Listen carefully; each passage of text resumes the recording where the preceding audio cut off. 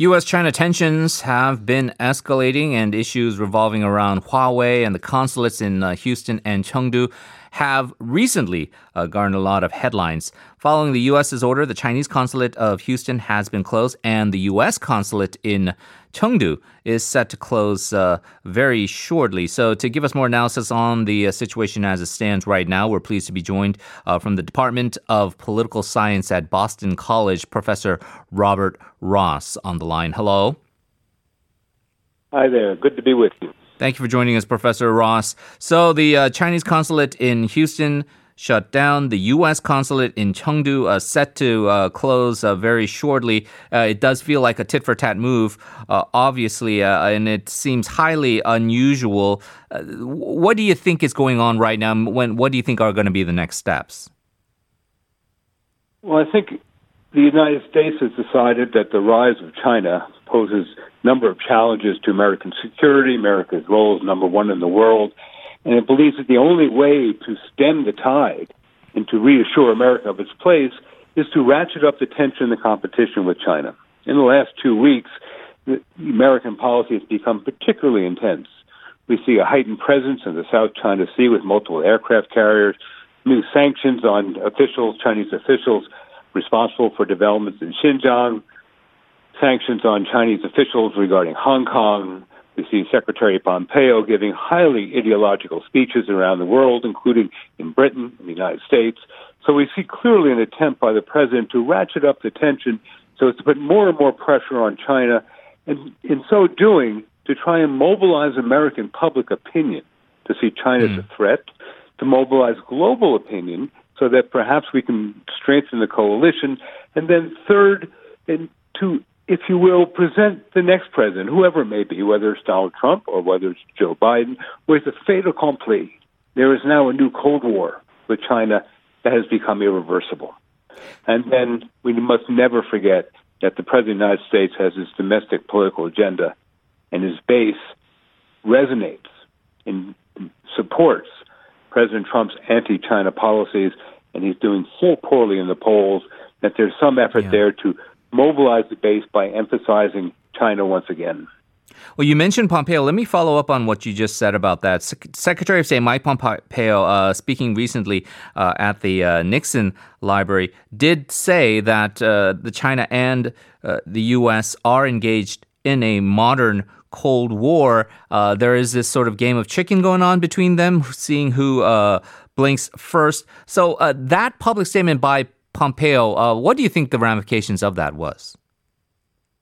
Well, I think rather than see this as a game of chicken, I think the Trump administration is trying to provoke the Chinese to retaliate so as the tension escalates, move the United States closer to its goal of decoupling with China so as to minimize or eliminate the extent to which there's cultural cooperation, political cooperation, educational cooperation, and try and put pressure on American corporations to leave China.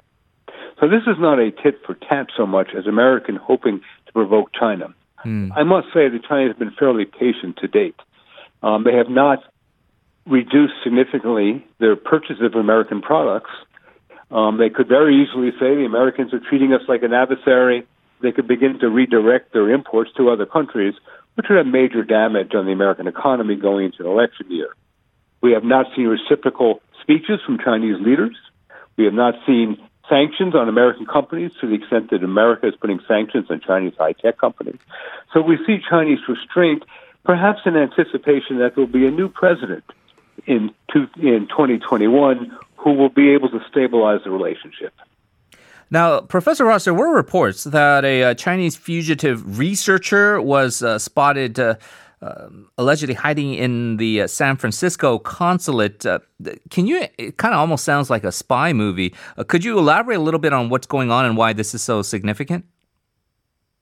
Well, there are a number of Chinese researchers in the United States affiliated with American education institutions and scientific laboratories who violated their visa regulations by essentially denying that they are or hiding that they were affiliated with the Chinese PLA. And the United States is beginning to crack down on these visa violations with concern that they violated these regulations. They lied on their visa forms so as to gain access to American military technologies. So the United States is cracking down on this with reason. China has long cracked down or limited American ability to penetrate the high-tech and security industries. The United States is beginning to reciprocate that. And so there perhaps was simply a Chinese researcher who was concerned that the American FBI would arrest them, so was taking refuge in the Chinese consulate. In the scheme of things, I think this is a rather insignificant event, an action taken by a single Chinese researcher. And I think the larger picture here is the relationship is just becoming more difficult, and the episode at the San Francisco consulate is just one more headline that drives the relationship toward a more difficult competitive environment. Let's move on to the company that's sort of become the poster child of this conflict between the two sides. The U.S. has imposed sanctions on Huawei, which, as we know, is the Chinese telecom giant. Most recently, there was an executive order preventing the company from offering services provided by Google. Could you maybe help us understand this ongoing issue a little bit more?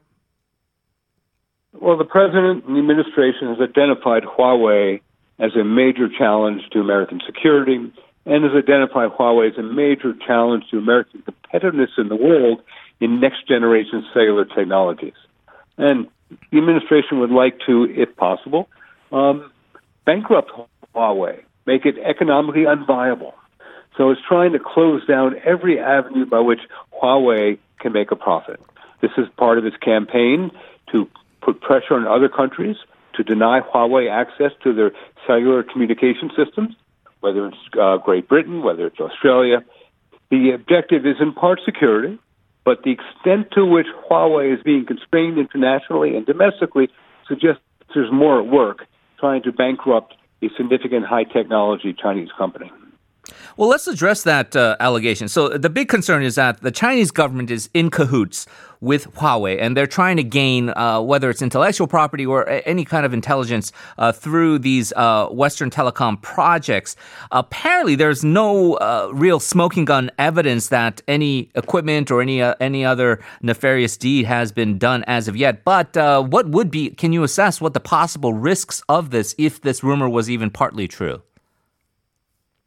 Well, a company such as Huawei essentially is a company within the Chinese Communist Party.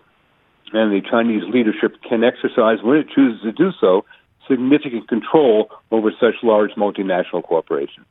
So whether or not at this particular time Huawei is sharing classified or sensitive technology or information with the Chinese Communist Party leadership is not the issue. They might in the future. The question is whether or not one can protect one's security and one's classified technologies without shutting Huawei off completely from one's civilian communication network. Many countries believe that is possible. The total denial of Huawei and its 5G capabilities anywhere in the United States civilian technologies or in British civilian technologies, many countries find unnecessary, whether that's France, whether it's Germany. There are many countries who refuse to go along with the American pressure on Huawei because they believe it's counterproductive. They want 5G technologies in their country. They believe they can maintain their security. And they believe the United States is trying to ratchet up a Cold War, which they do not want to participate in. So, Japan, Australia, Britain, they've kind of followed along with the U.S. lead. U.S. is pressuring Korea, LGU Plus also to stop using Huawei technology. How should a country react to this U.S. pressure? Well, first, it's clear that most countries in the world refuse to comply with American pressure. Second, the British have made very clear that they complied with American interests, American demands, not because they shared the concern to the extent the United States does, but because America was threatening significant sanctions on British companies. So it was overt American coercion on Great Britain that changed British policy, not a common concern about Huawei and Chinese espionage. Other countries should make up their own mind. All around the world and in Asia, countries have made it clear that they do not want to participate in a polarized Cold War as existed between the United States and the Soviet Union.